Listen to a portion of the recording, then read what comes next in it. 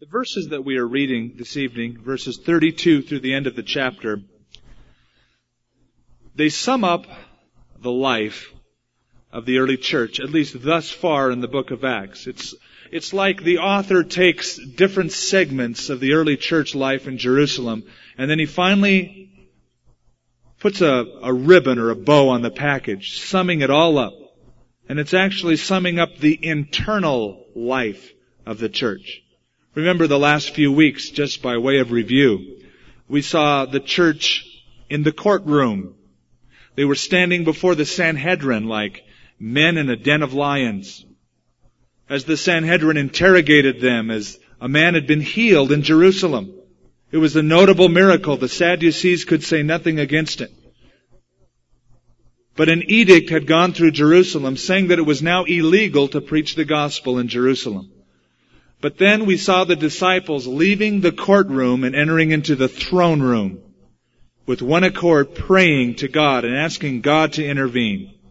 Not even asking God to protect them from their threats. Not asking God to keep them safe, but asking God for boldness to go out into the streets of Jerusalem in spite of a law being passed and proclaim their faith boldly.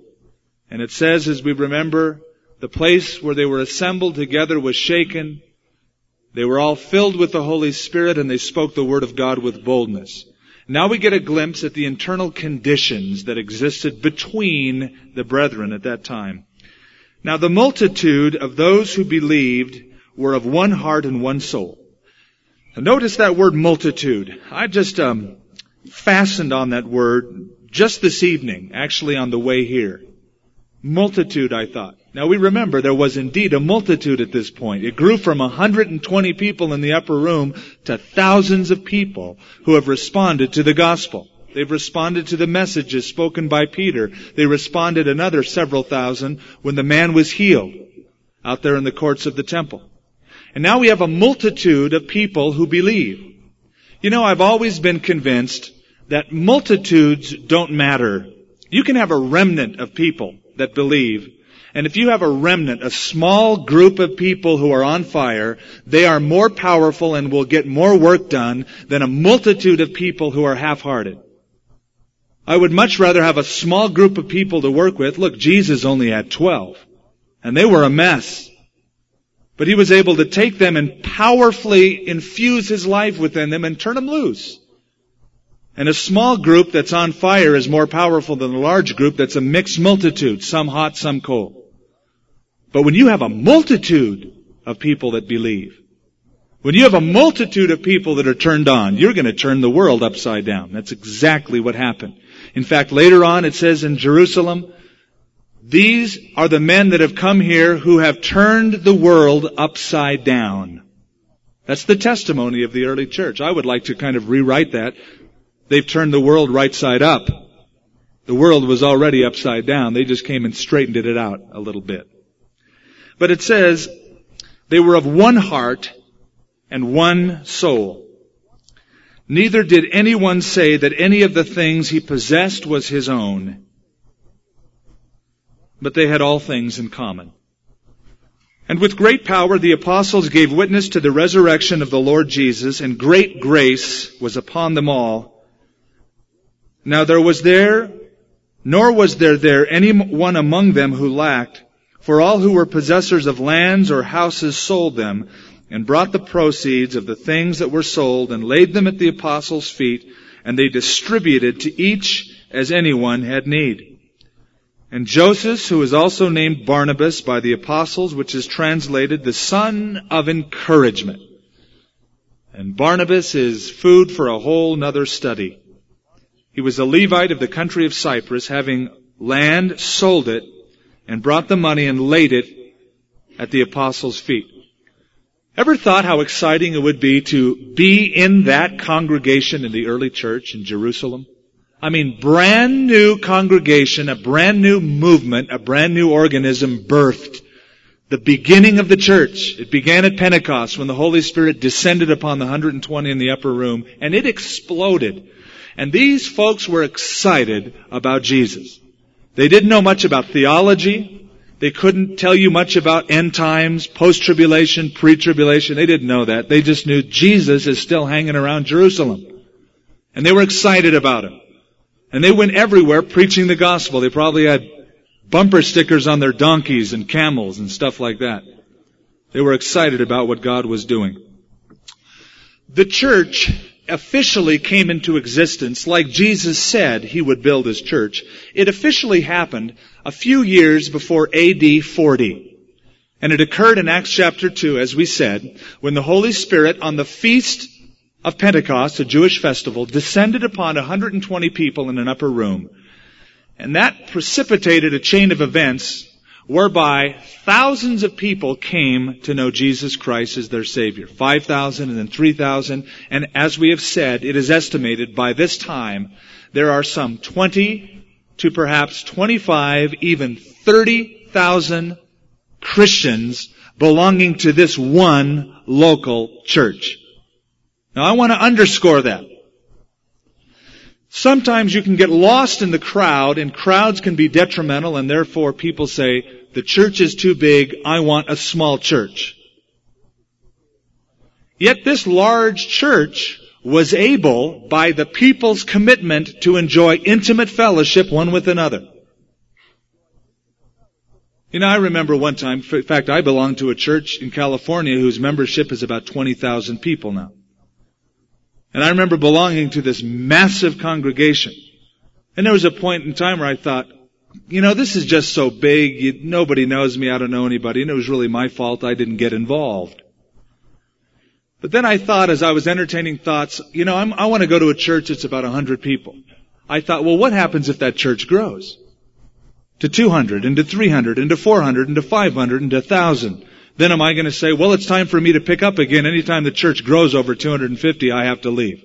Just so I can have a small church. You see, the size isn't important. What is important is the commitment that the people make one toward another. And one thing you notice about this early church, commitment was something they were used to. It was not foreign to them. As soon as these people came to know the Lord, we are told that those who believed were baptized. And they continued steadfastly in the apostles' doctrine, breaking of bread, fellowship, and prayer. They became committed. I have always believed that there is a transition point upon which a group of people become a church. It is not when you file for the 501c3 or you get incorporation papers from the state. The transition point is when that group becomes committed to one another after they've made a commitment to the Lord. They are committed to mutual growth. At the point that that commitment is born, the church is born. Because there's a relationship toward God, now there is a relationship with each other, and that relationship with each other, as it is strengthened, will automatically turn outward, and you'll want to tell other people about Jesus Christ, and that's where evangelism takes place. Commitment. You know, for a long time we had a group of people meeting in the Lakes Apartments. You probably heard this story endlessly. It was simply a group of people. It wasn't a church, nor did I call it a church. And I didn't want to call it a church until we saw all of the people committed to the same cause, the same vision. And when it became unanimous, and people wanted to continue meeting that way and meeting more frequently and meeting one another's needs, did we then decide to call it a church and form what is called now Calvary Chapel of Albuquerque? I found something I wanted to share with you. It interested me because a pastor was asked a question, what the phrase faithful attendance of worship meant. They'd say, "Look, Pastor, you talk about faithful attendance of worship. What do you mean by that? Being faithfully attended toward one another." And he gave this advice. If your car started 1 out of 3 times, would you consider it faithful? If the paper boy skipped Mondays and Thursdays, would they be missed? If you didn't show up at work 2 or 3 times a month, would your boss call you faithful? If your refrigerator quit a day now and then, Would you excuse it and say, oh well, it works most of the time? And if your water heater greets you with cold water 1 or 2 mornings a week, imagine February. While you're in the shower, would you call it faithful? If you miss a couple of mortgage payments in a year's time, would your mortgage holder say, well, 10 out of 12 isn't bad? And if you miss worship and attend meetings only often enough to show you're interested but not often enough to get involved, are you faithful? That's very good advice. That was not the issue in the early church. They had no problem with commitment or involvement because people were involved in each other's lives, and nothing better sums up that commitment than the phrase in verse 32, they had all things in common. And that's what I want to share about tonight, having all things in common. Now, many of you are Bible students to the degree that you know what that word is even in Greek. It's been tossed around for years. It's the Greek word koinonia. It's become a famous word. It's used some 29 times in the New Testament. Koinonia. Well, koinonia is one of those words, it's tough to translate. It's translated here common, but it has many different translations in the New Testament because it's one of those rare words that is so packed full of rich meaning that it's tough to define it with one word. In fact, as I was tracing the meaning of koinonia throughout several portions of the New Testament, it means fellowship. It's translated communion. It's also translated communications. It's also rendered distribution, contribution, partners, and also partakers. The root word and the meaning at its very root of koinonia means commonness, or having all things in common or together. You know that one of the great truths of the New Testament is the truth that says that everything we own, we don't own. Did you know the New Testament taught that? Everything you have, you don't have. It belongs, number one, to God, because God gave it to you in the first place. And number two, it belongs to other people who have needs beyond your own needs. And it is that great New Testament truth that I believe needs to be revived. Where you have a group of people who, although they possessed things, it tells us in verse 32, they did not regard, or it says that neither did anyone say that any of the things he possessed was his own, but they had koinonia. They had all things in common. A few truths that I have gleaned about this word and this term, this meaning, koinonia. As I looked through the first few chapters of the book of Acts, I first noticed that it was koinonia, fellowship, that held Christians together in times of adversity. When the world was plummeting the church with persecution, it was that oneness, that commonness, that communion that they had that kept them tightly together. It bound them like glue. It was so important to those early Christians, despite their differences. Now that's important to understand. If you look around, and I like to do that every now and then, to look at the different backgrounds of people, age group, the way we dress, ethnic background, and I notice that as I look around this room, I see variety. It's beautiful to see. It's almost like a microcosm of this city, put into one building. Variety. So different, yet seemingly getting along with one another to some degree or another, meeting one another's needs, despite differences. And the early church had lots of differences because there were Jews mixed with Gentiles, and those two didn't mix very well at first. There were slaves. In fact, half of the Roman Empire were slaves. 60 million out of 120 million people in the Roman Empire were slaves, and it was taboo for a slave to socially mix with someone who owned that slave. Yet they did it. And so despite the differences, koinonia glued them together in times of adversity. Then I also noticed concerning this fellowship or koinonia that it met the needs of the people. In other words, fellowship to the early church was not just coffee and donuts. It was not getting together one night during the week and hanging out together, just meeting together. The early church understood koinonia more than just Christians meeting in the same room, Christians meeting each other's needs when they got together. Finding out what the other person lacked and trying with their God-given talents and resources to meet that lack. It wasn't just a time to hang out, it was a sharing.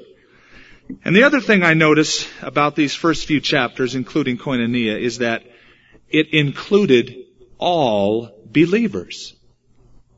I noticed that in the verses that we just read. It speaks about all of them did that.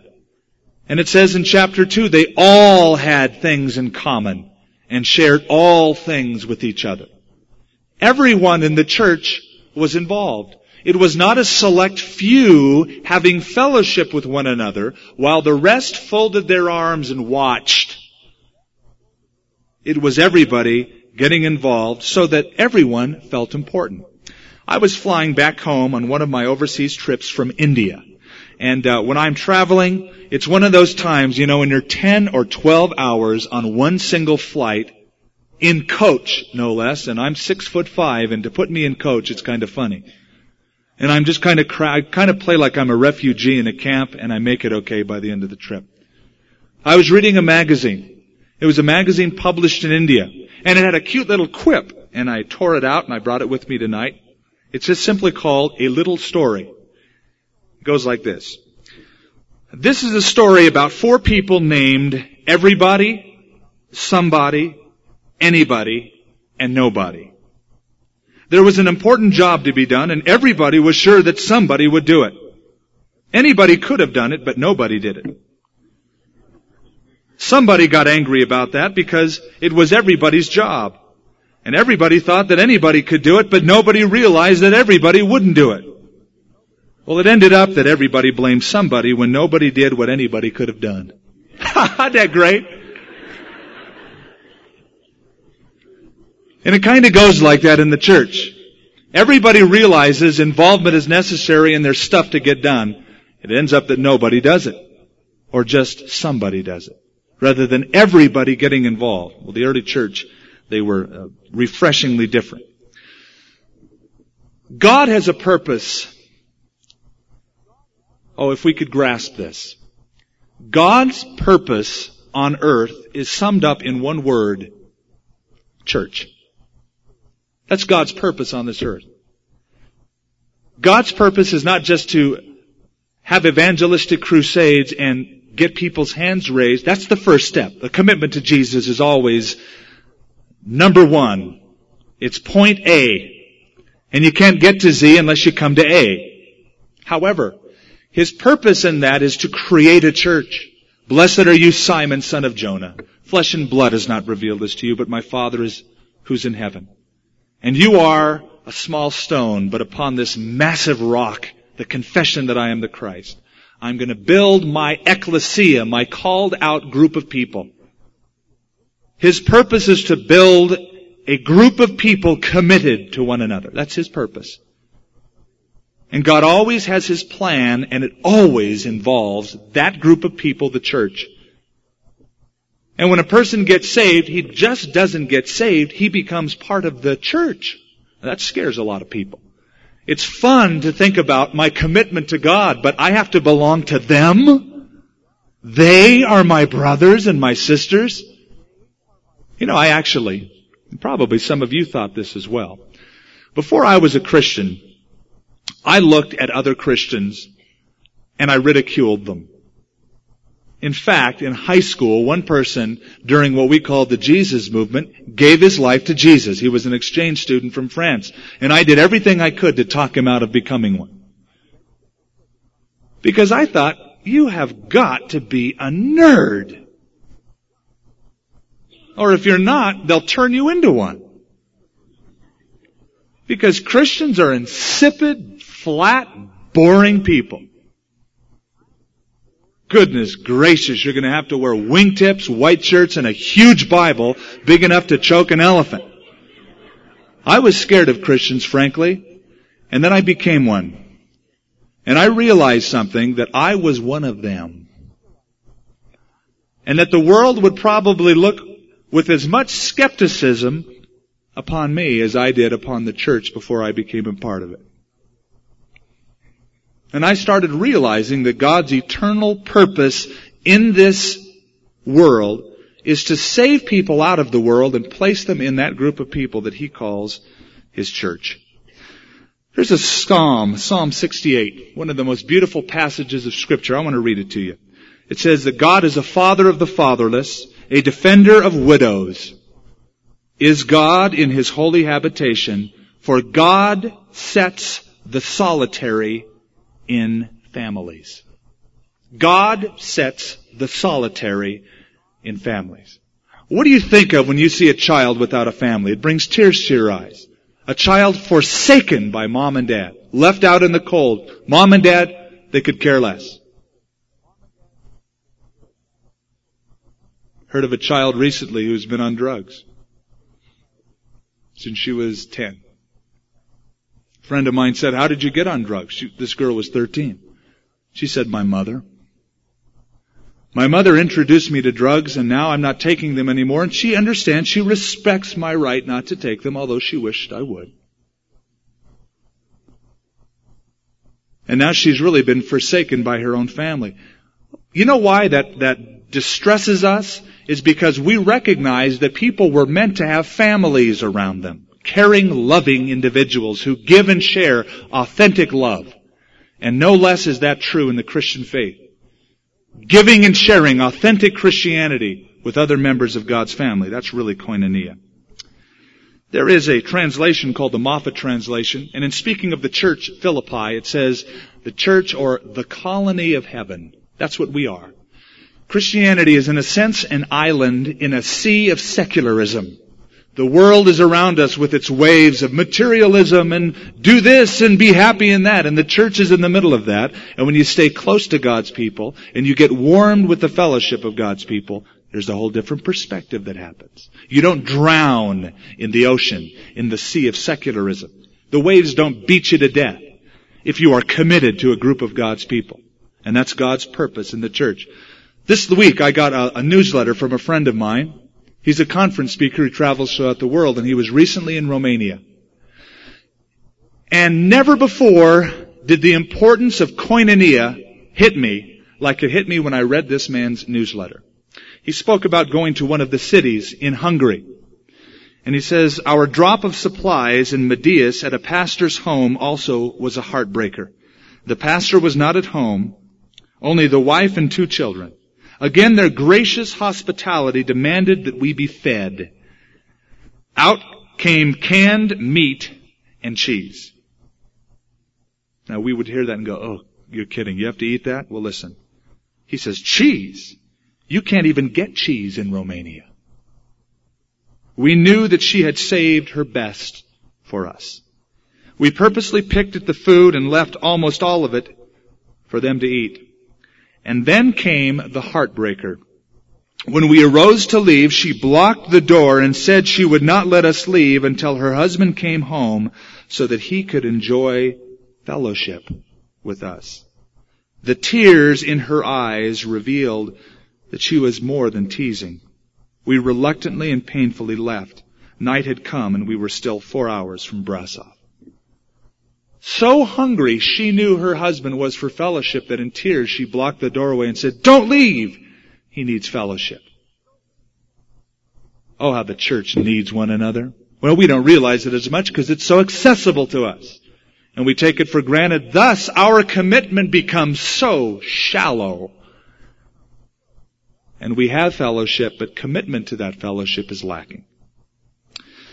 And just for a moment, I want to talk about the dark side of koinonia, the dark side of fellowship in this passage. And you're probably thinking, how could there be one? I mean, fellowship sounds absolutely wonderful. How could there be anything wrong with it? There isn't, but there is a dark side of this passage, for verse 32 is also related to another passage in Acts chapter 2. I'll just read it to you. Verse 44. "All who believed were together and had all things in common, and sold their possessions and their goods, and divided them among all as anyone had need." And then our text in chapter 4, the multitude of those who believed were of one heart and one soul. Neither did any one say of the things he possessed was his own, but they had all things in common. And with great power the apostles gave witness of the resurrection of the Lord Jesus, and great grace was upon them all. Nor was there anyone among them who lacked, for all who were possessors of lands or houses, homeowners, sold them and brought the proceeds of the things that were sold. This text that we are reading is the very text that gave birth to the communist dictum. And communism was actually born out of this verse. Many don't realize that. And the dictum says, from every man as he is able, to every man as he has need. And communism was birthed. First of all, there's a difference, as you can see from the text, between communism, as we have heard of it today, and we see the fall of it. And I thought it would be just a good chance to share on it tonight. It's timely because we're seeing government after government in the East toppling because communism has failed. There's a difference between communism and commonism that the early church has. And you can see the differences right off the bat. Communism is enforced. It's compulsory. Commonism in the New Testament was voluntary. They didn't make them do it. You didn't become property of the state. You did it if you wanted to do it. And that's the vast difference. But there is political communism, then there is religious communism. Now, we have seen, praise the Lord, countries like Romania, Bulgaria, Czechoslovakia, and many of these Eastern Bloc nations falling. The communist regime is giving way. And they're becoming freer. And we praise the Lord for that. In fact, this summer I was invited over to Europe, to Austria, to teach Eastern European pastors from all of these countries who are coming over to the West. And we're going to meet in a castle that used to be Gestapo headquarters in World War II and is now used to preach the gospel. And the whole theme of the conference that they want us to teach on is Europe after the fall of communism. There's one pastor in Romania who is coming, who has a church already of over 5,000 people. In a country that was once hostile to the gospel, now they're open to the gospel. Communism is a regime of brutal force. It is based completely upon atheism. In fact, Karl Marx said, communism begins where atheism begins. You have to tear away God out of the picture. Once you've done that and you've created atheism, then you have the background for communism. Because now man isn't important as an individual in the sight of God. He's just part of the state. And then you have the Spock philosophy, the Star Trek II philosophy, that the good of the many outweighs the good of the one or the few. And if you have any good, you must contribute it to the state, but you blend into the background. Communism begins where atheism begins, but it won't work. Communism has failed, hasn't it? The world is watching as Gorbachev is having these new reforms, as all of these countries are toppling with their communistic regimes. It's a message to the world that communism fails.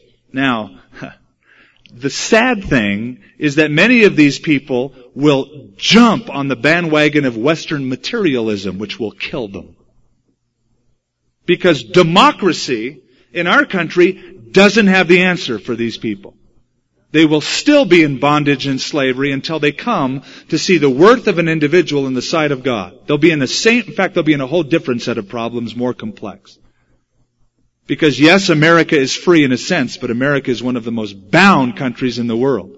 Slaves to our own standards of materialism. And people in other countries are beginning to realize that, and if they don't, they will soon. Then there is this religious communism that we see here, or communism. And we've already seen the difference. The point I want to make here, before we breeze on, is that even this communism, or let's call it religious communism, as we see in the early church, also eventually will fail. And you don't see it last throughout the book of Acts. In fact, you come to Acts chapter 5 and Acts chapter 6. And all of a sudden we read about Ananias and Sapphira, who wanted to beat the system. And in trying to beat the system, they brought reproach upon the early church. God had to kill Ananias and Sapphira. They kicked the bucket right on the spot. They were taken out and buried outside the church. Then in Acts chapter 6, there's an argument. The Grecians and the Hebrews are arguing back and forth because they feel they're being neglected and not getting what everybody should get.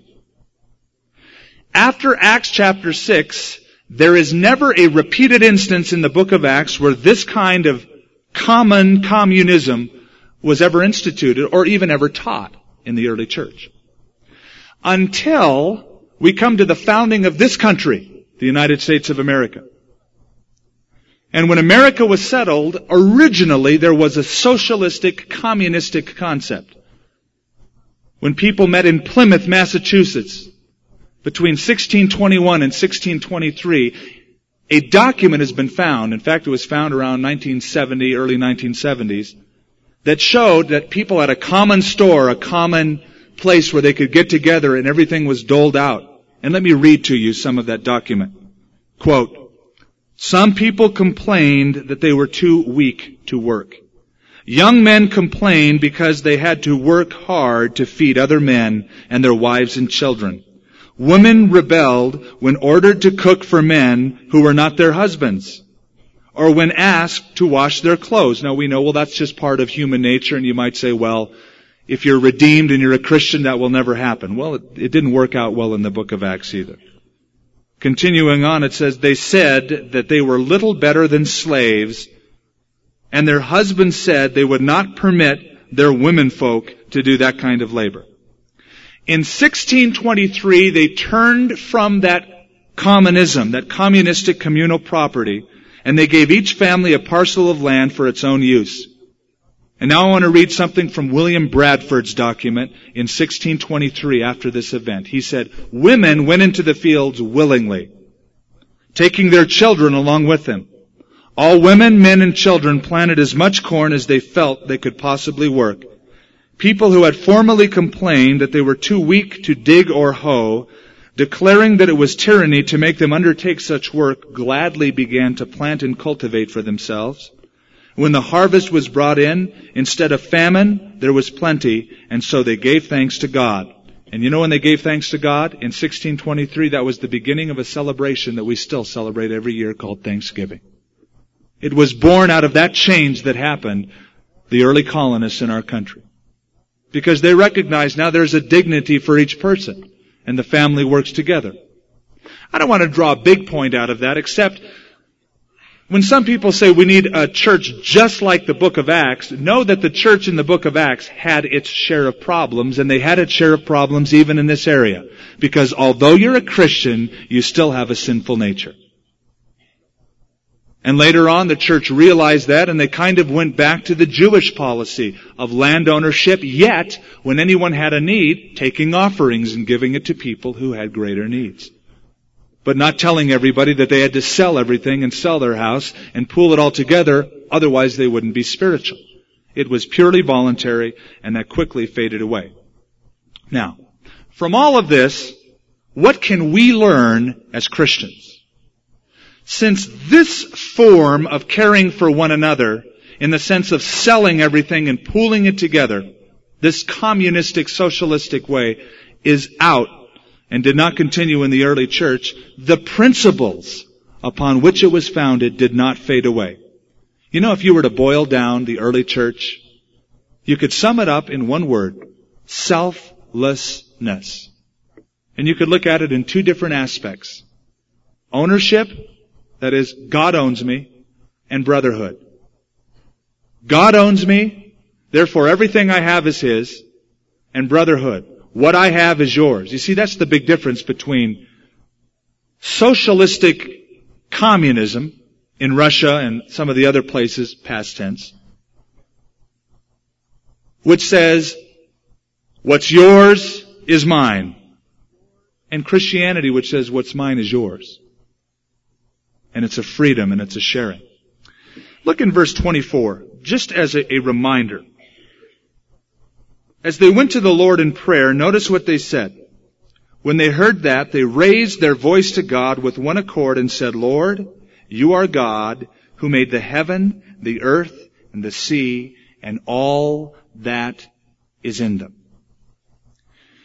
The first thing you and I must realize when we are considering commonness with one another is a basic fact that we alluded to at the beginning of this study. The air that we breathe is God's. The world that we live on, the real estate, is God's.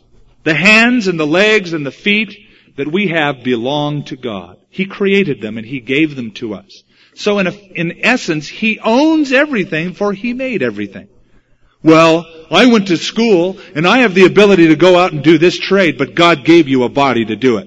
And God gave you resources to get it done. So in essence, it all comes from God anyway. He owns you. You are the temple of the Holy Spirit. God resides in you.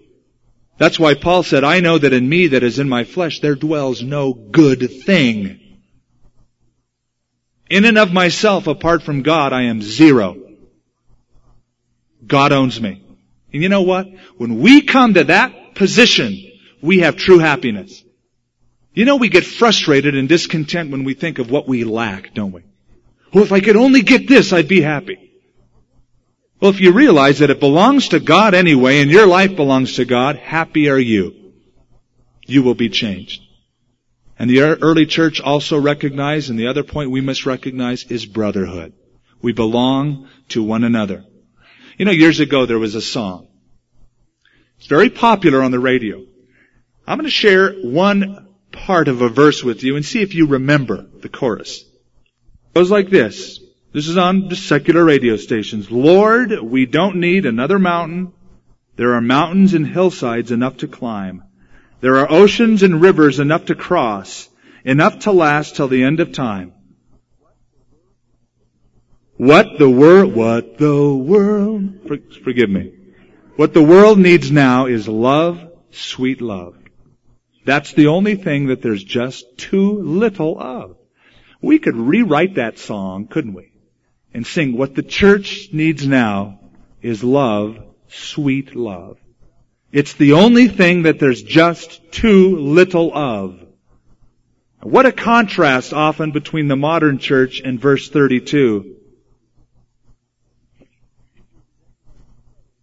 Neither did anyone say that any of the things he possessed was his own, but they had all things in common. Like the girl that Pete was sharing about from the high school group, sharing with the homeless person on the street. Not saying, here, borrow my coat for the next 5 minutes before I leave. But here, have my coat. Chances are I can get one a lot quicker than you can to replace the one I'm giving you, so take it. What the church needs now is love, sweet love. Didn't Jesus say that basically? Didn't Jesus sing that song long before it became popular in our own generation? Didn't Jesus say, a new commandment I give to you, that you love one another as I have loved you? That you also love one another, and by this will all know that you are my disciples, if you have love one for another. Remember that tiny little book next to Hebrews called Philemon? One chapter. You almost skip it.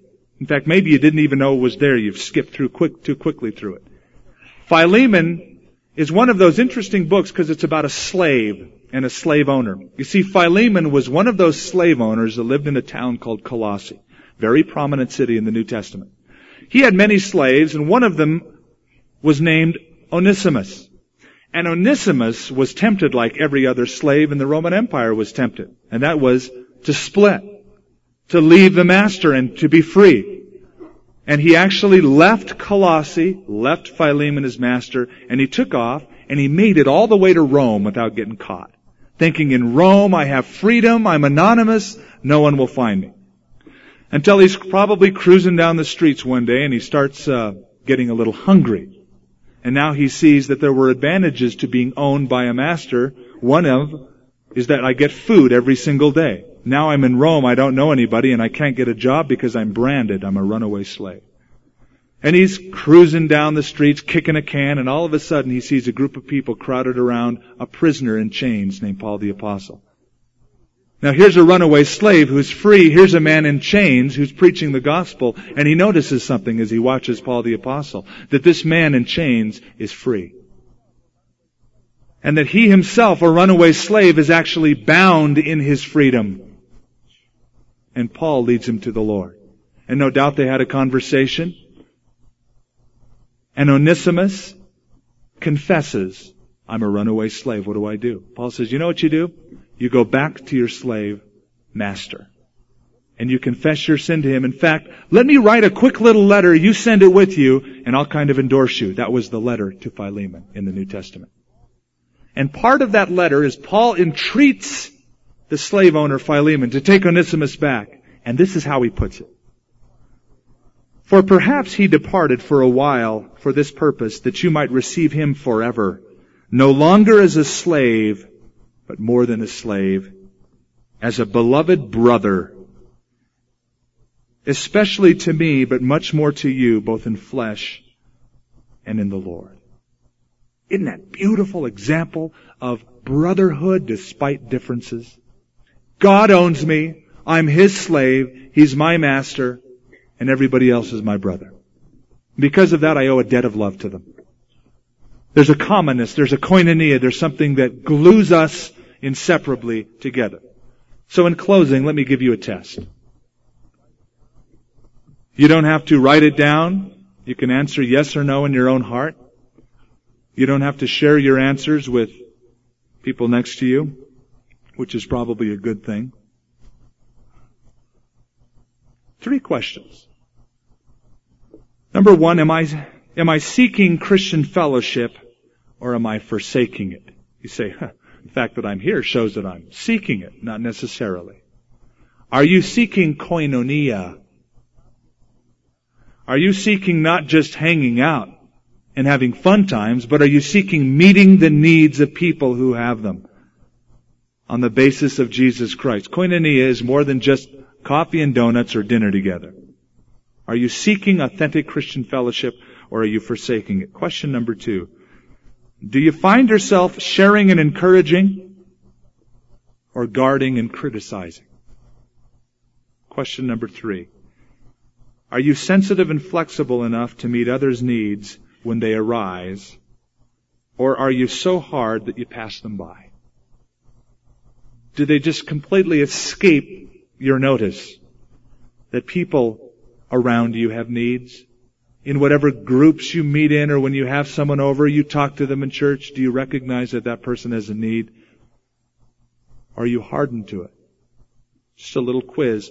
Those answers will help you discern your own level of koinonia, of fellowship. Let's stand as we pray together. And as we stand, let's join each other's hands or even shoulders, hug one another, and we'll pray one for another as we close. Beautiful sight to watch. Brothers and sisters taking a hold of one another. Heavenly Father, you own us. We talk about human rights, our own rights, what rights we have over another. And we completely don't realize that we're slaves. That you bought us with a price. Therefore we are not our own. You own us. And we have no rights, only privileges. And we're not to be concerned about our rights anyway, or our needs, but the rights of others. The needs of others, to esteem others better than ourselves. God, deliver us from the need to be noticed, from the need to have our esteem raised, from the need of self. It's in so many guises today. Deliver us from that, Lord. It's so subtle and it's so damning. And I pray, Father, for authentic koinonia to flow between us. That it would hold us together in times of adversity. That we would meet needs and we would have our needs met in doing so. And that it would in this fellowship include all, not just a few. I pray that there would be a brotherhood that continually develops in our relationships in this body. Because whether we like it or not, we're part of what you've called your church. Part of the same group, and when we criticize anyone else or another church, we're criticizing us because we're all called in the same batch. We love you, Lord, and we thank you for the possibility of koinonia. Lord, I was noticing, I do it too. We clap when we hear of another coming to know you, and it is wonderful. We've seen so much of it this last weekend at Easter. I pray that we would get equally excited when there is reconciliation and restitution, an emptying of bitterness and wrath, and a coming together of believer with believer, having love one for another. Keep us from being sin sniffers. Help us to be soul seekers, Lord. In Jesus' name, amen.